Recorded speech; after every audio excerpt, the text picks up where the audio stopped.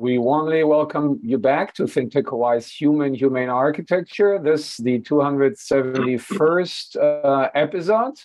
And thanks to you, Eric, you're going to show us which accumulated viewer you are. Yes, today. Martin. Humane Architecture is up to 14,620 views. All right. And we is our tripartite team here, comprised of two of us from our main island in Oahu, Honolulu, Hawaii, the city, and that's you, DeSoto, in your Bishop Museum. Hi, DeSoto. Good morning, everybody, or good day, everyone. And that's me in the Waikiki Grand. And from our mainland, which is the Festland, as we call it in German. And I never reflected on that, Matt, because that's you, Matt Noblet, back in your, I was about to say Detroit, Michigan. Now I'm getting confused, right? In Boston, Massachusetts, because you're always all over the place. Welcome back, Matt. No, I'm in Boston. All right. And you met our Boston Danish booster that some of us think we might urgently need here. Back in Honolulu. So let's get the first slide up. And as promised, we're only going to have one slide of the weekly architectural criticism. This gets us back to our kaka'ako that we stopped with last week. And we see an aerial view, bird's eye view of the same thing at the top left, which I'm going to conclude my observation from last week doesn't make it better. It still or increasingly reminds me of the Stalinallee / Karl Marx Allee, called now by Henselmann, the architect, back in these GDR days, with his big boulevard and some rather frightening, einschüchtern is the German word, makes you feel little, human scale in between. And I mean, that's my as of now observation. And we promised, again, you guys will, because as fair as you are, say don't judge a book by the cover, but we got a closer cover page of the first architecture that they're unveiling, and that's by Kamehameha School, and that is in this aerial view at the bottom right of the rendered in green. You go figure animation there, and it's then shown as a rendering at the bottom left.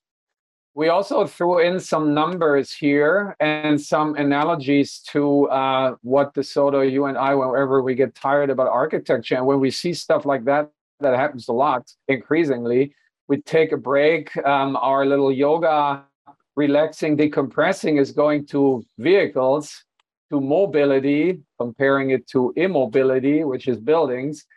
And here's the comparison. Tonight we talked about that our island seems to be dominated by Camrys and Corollas, as that's supposedly worry-free cars. They're pretty nondescript, and Toyota decides to redo their style every other year to adjust it to the newest trends and supposedly demand and taste of the customer, and they become so much the same. They look all a little different, but not really much, right? In architecture, we said they have an undercut here or there, but they're pretty much of the same species. Yeah, and thanks, Eric. And I crossed out because this is not a Corolla or a Camry. This is a Prius, which is generally the better direction electric. But these buildings don't even have the equivalent of an electric engine in there, right? Because they're still fossil fueled. So what I'm missing is next to it to the left, when the Honda Insight came out, which is the one on the very left, that was at least showing you, okay, I'm sort of different. I'm streamlined. I might have a new technology under my body. And so, yeah, the architecture doesn't do that. And remembering, DeSoto, you read to us last time what word bitch they use and which word, and one was one princess. I think that's the building sort of in the back of their rendering at the bottom left, and the one at the front is their torch. So that's right. Yeah. I mean, what does this have to do with the problems? We just got Senator Chang's timely newsletter. I glimpsed through it. It's all, the major headline is like, although sales have fallen, prices are still up. So how is this helping us? And we put the price tag here, right? We have from their website, studios are around 300,000, 1 bedroom, 500, 2 bedrooms, 600, 3 bedrooms, 700. That might be like, okay, some say, okay, I can secure, myself a unit and then I'm safe. But it's like with the Corollas, right? And with the Camrys, I'm sort of free, right? Because I'm still stuck in traffic. I'm still having high, gas, builds. I'm still having high AC. So it's kind of a sort of a worry free. Is that? I mean, I leave it with that from my side. Oh, one more thing: the show quote at the center then is the project on state land right next to it or behind it. And so one is Kamehameha School, the other one is state, and they're both like your legacy, DeSoto, right? So I'm hopefully enough provocation to get out of you what you think about it, and you, Matt, as well, please. Well, as I said last week, there's a difference between a very grand open space and a small cozy space. And you did just mention earlier, very large open spaces in some cases feel exhilarating and freeing, but in other cases you feel small and insignificant, and they are difficult to traverse because they're large paved expanses. So what is going to happen between these buildings? Is it going to be another Stalinallee as in East Berlin, or is it going to be something more livable or something more desirable or something that's more attractive to make you want to go there? We're just going to have to wait and see.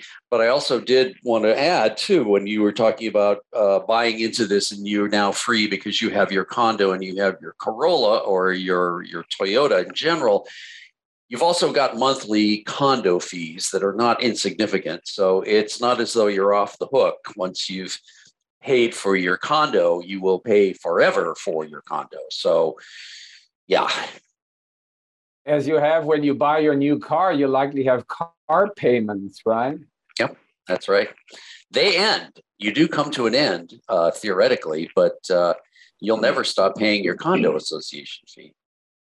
Yeah, and that's like the cultural side. There's also a climatic side. And, I mean, the Karl Marx Allee, as they more correctly, I guess, try and call it the former Stalin Allee, right? Right now we're heading winter again, right? So there was a little relief, if you can even say so, because in war there is no such thing as relief. But at least, you didn't have to worry about being, killed by weapons. You didn't have to worry about killed by a frostbite, which is coming now in the Ukraine again. So buildings that still have fenestrations, at least, keep you from that. But that is the architecture, is wall architecture that we don't need here. And a torch, might come in handy over there because it keeps you warm. But I have no idea. I can only imagine, and I'm really scared to have these Matt are most traumatizing us postmodern, us being the children of the end of postmodern architectural education, that what they think this has to do with a torch is the top of it, where it's sort of like getting lighter, and that's what where the flame happens. But this reminds us of, this is Stanford Carr, by the way, he's building pretty close to that, where it wears this Kamehameha like top thing that does nothing else but covering AC. So this is like the worst postmodernism that, should have been over about half a century ago, I believe.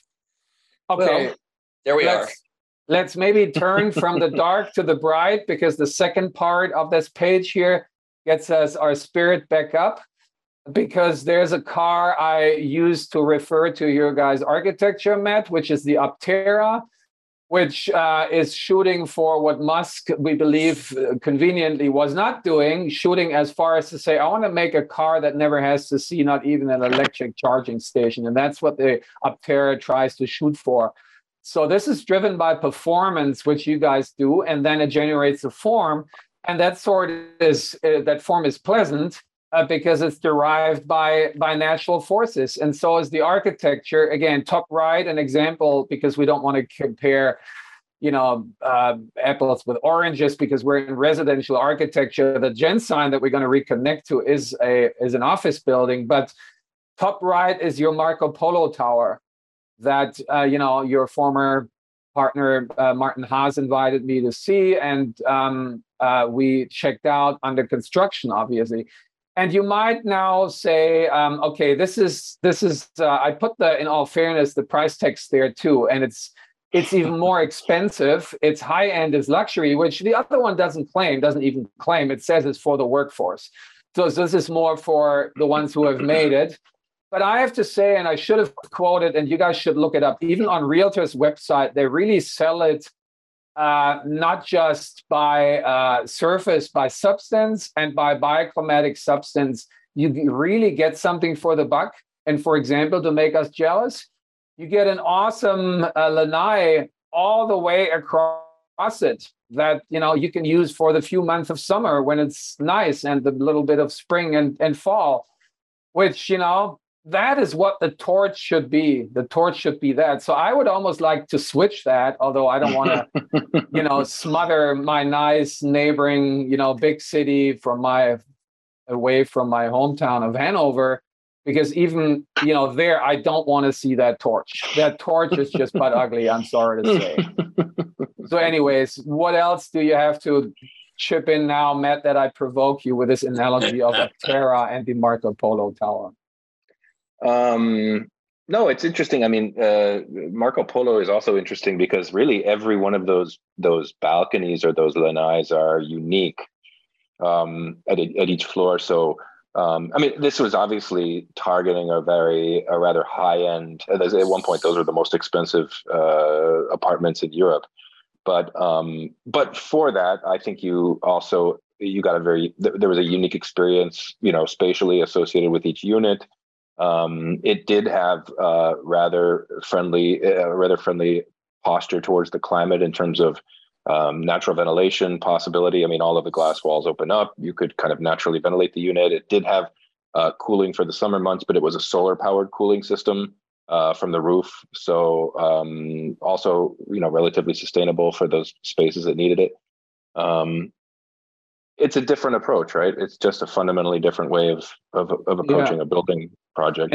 And I think, in all fairness, we should compare it, and we can still do this in the future to dedicate the slide to it. I think the one pairing it to and comparing it to is the Anaha by Howard Hughes in Kaka'ako, because that's exactly the same market. This is high-end residential, and they both have funky, fancy forms, right? Mm-hmm. They're both sort of hula dancing, swoopy, curvy. The big difference is one is driven by performance, by bioclimatic performance. That is the Marco Polo Tower.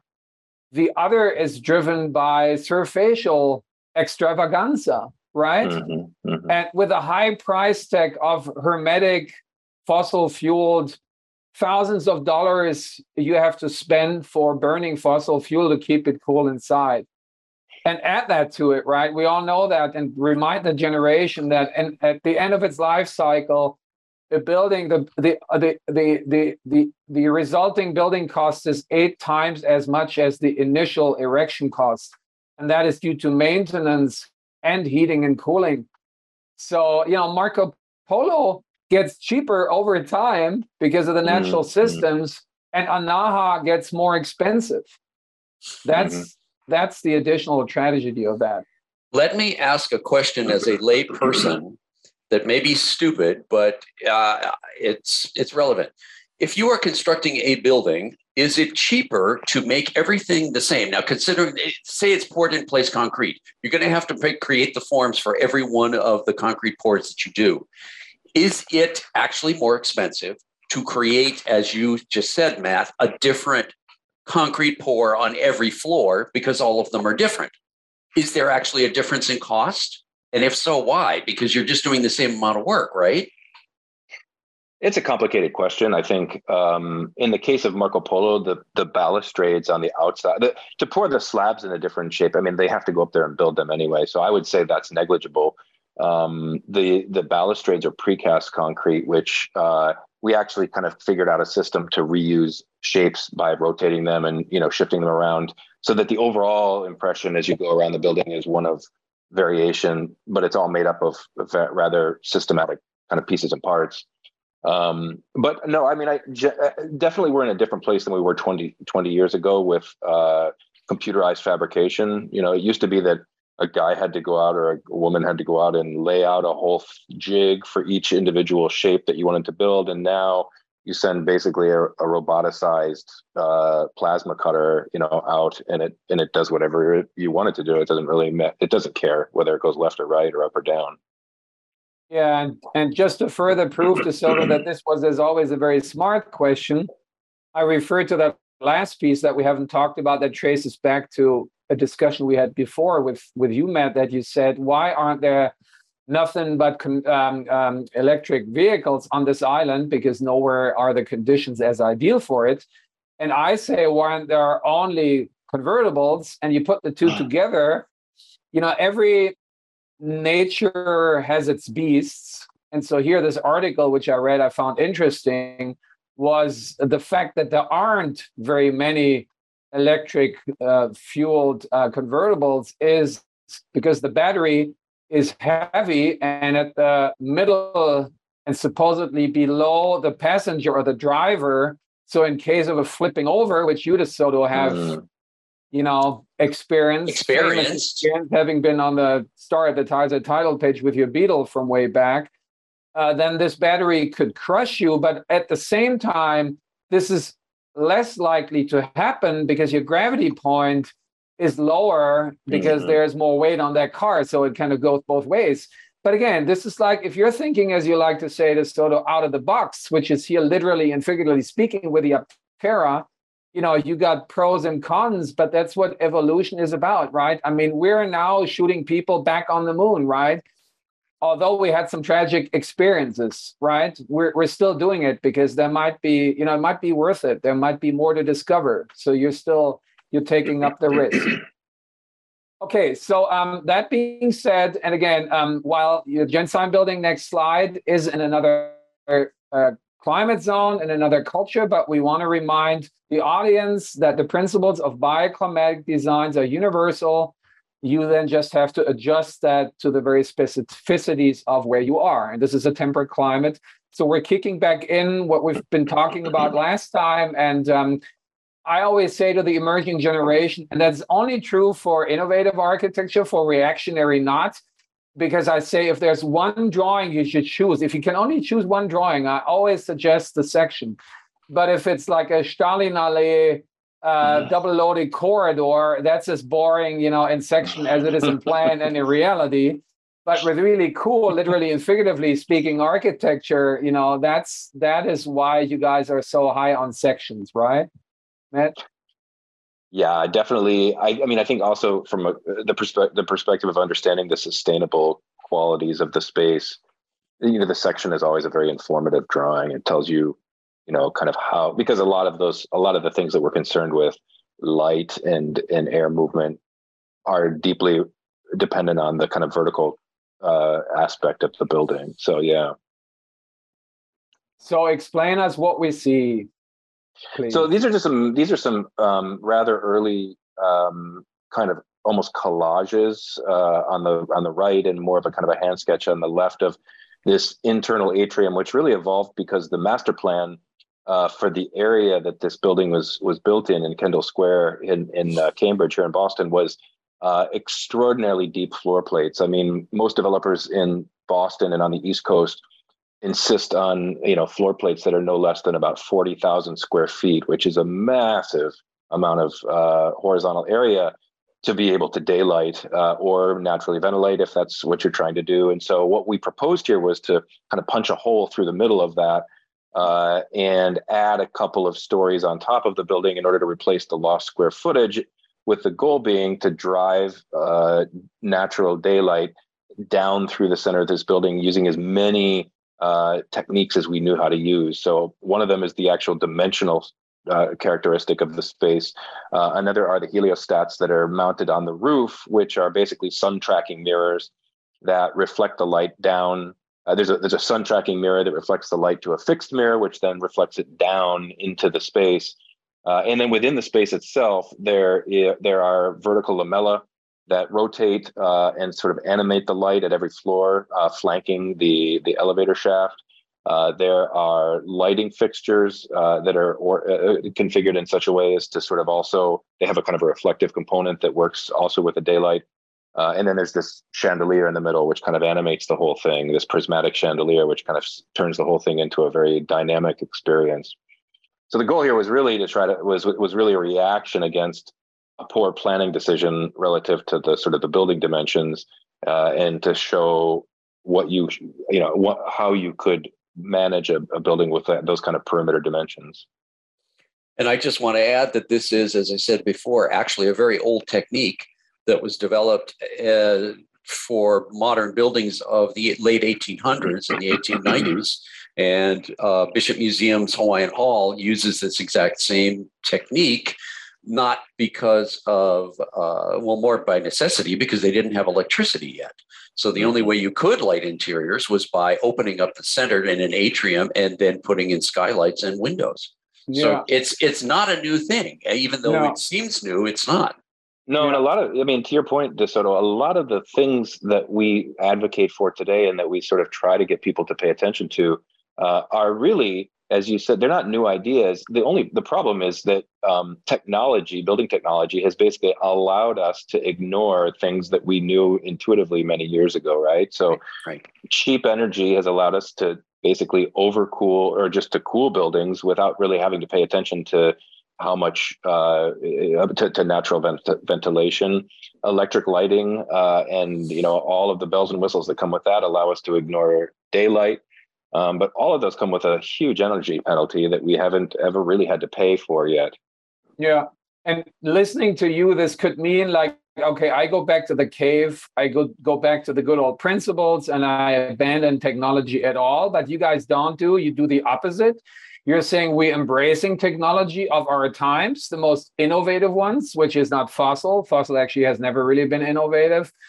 And so and go to the next slide for that. We're really embracing the best of these days as these heliostats here that we see there. They're really high tech and they are legitimate because they help us to save energy overall. And that's why high tech is very legitimate in this case here. And again, Boston is just like in Germany, cold winters, dark, long days where really you need natural daylight to thrive.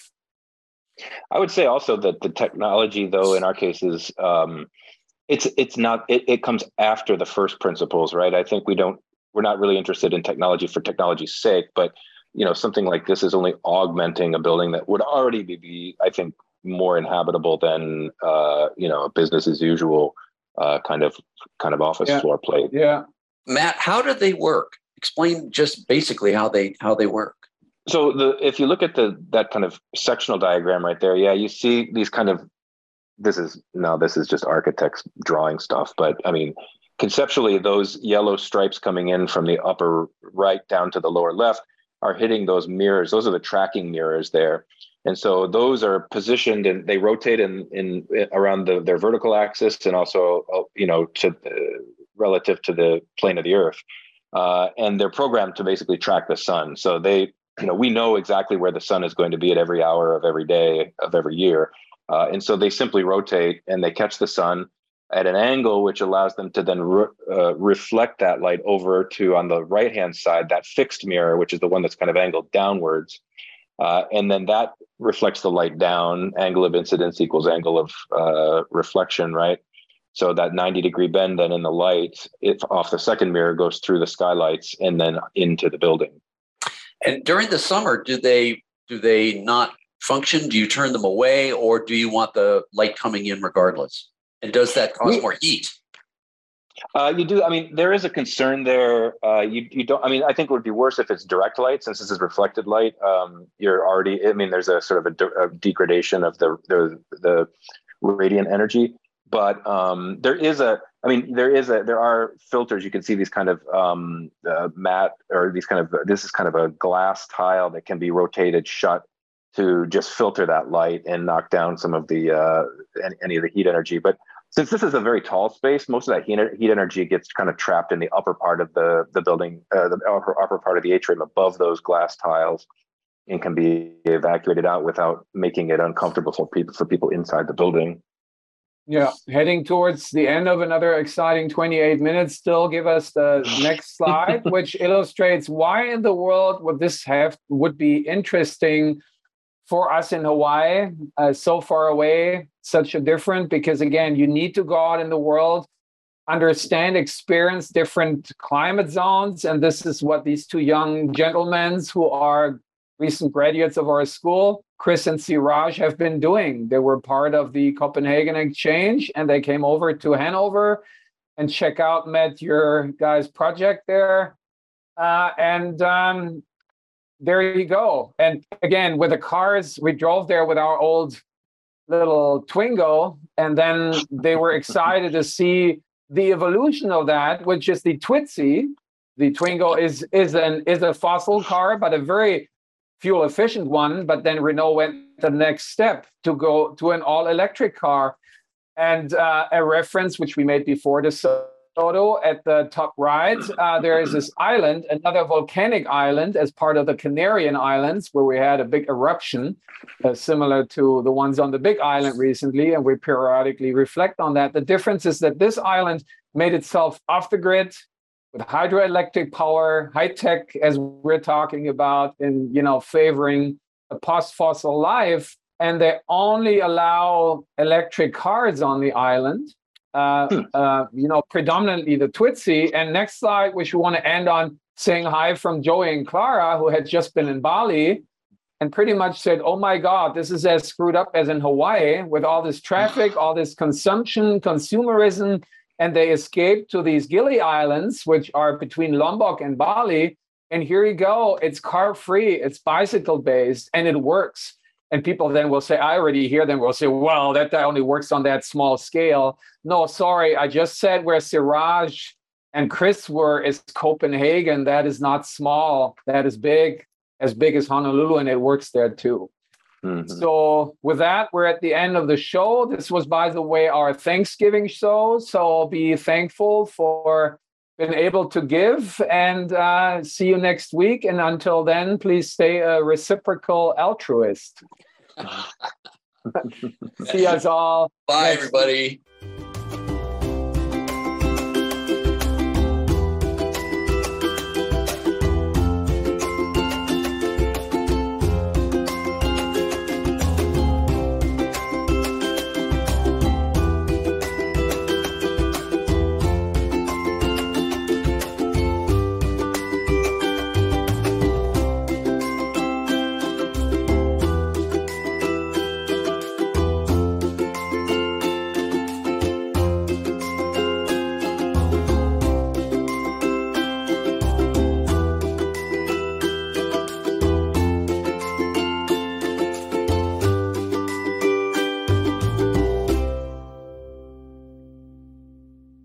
Thank you so much for watching Think Tech Hawaii. If you like what we do, please like us and click the subscribe button on YouTube and the follow button on Vimeo. You can also follow us on Facebook, Instagram, and LinkedIn, and donate to us at thinktechhawaii.com. Mahalo.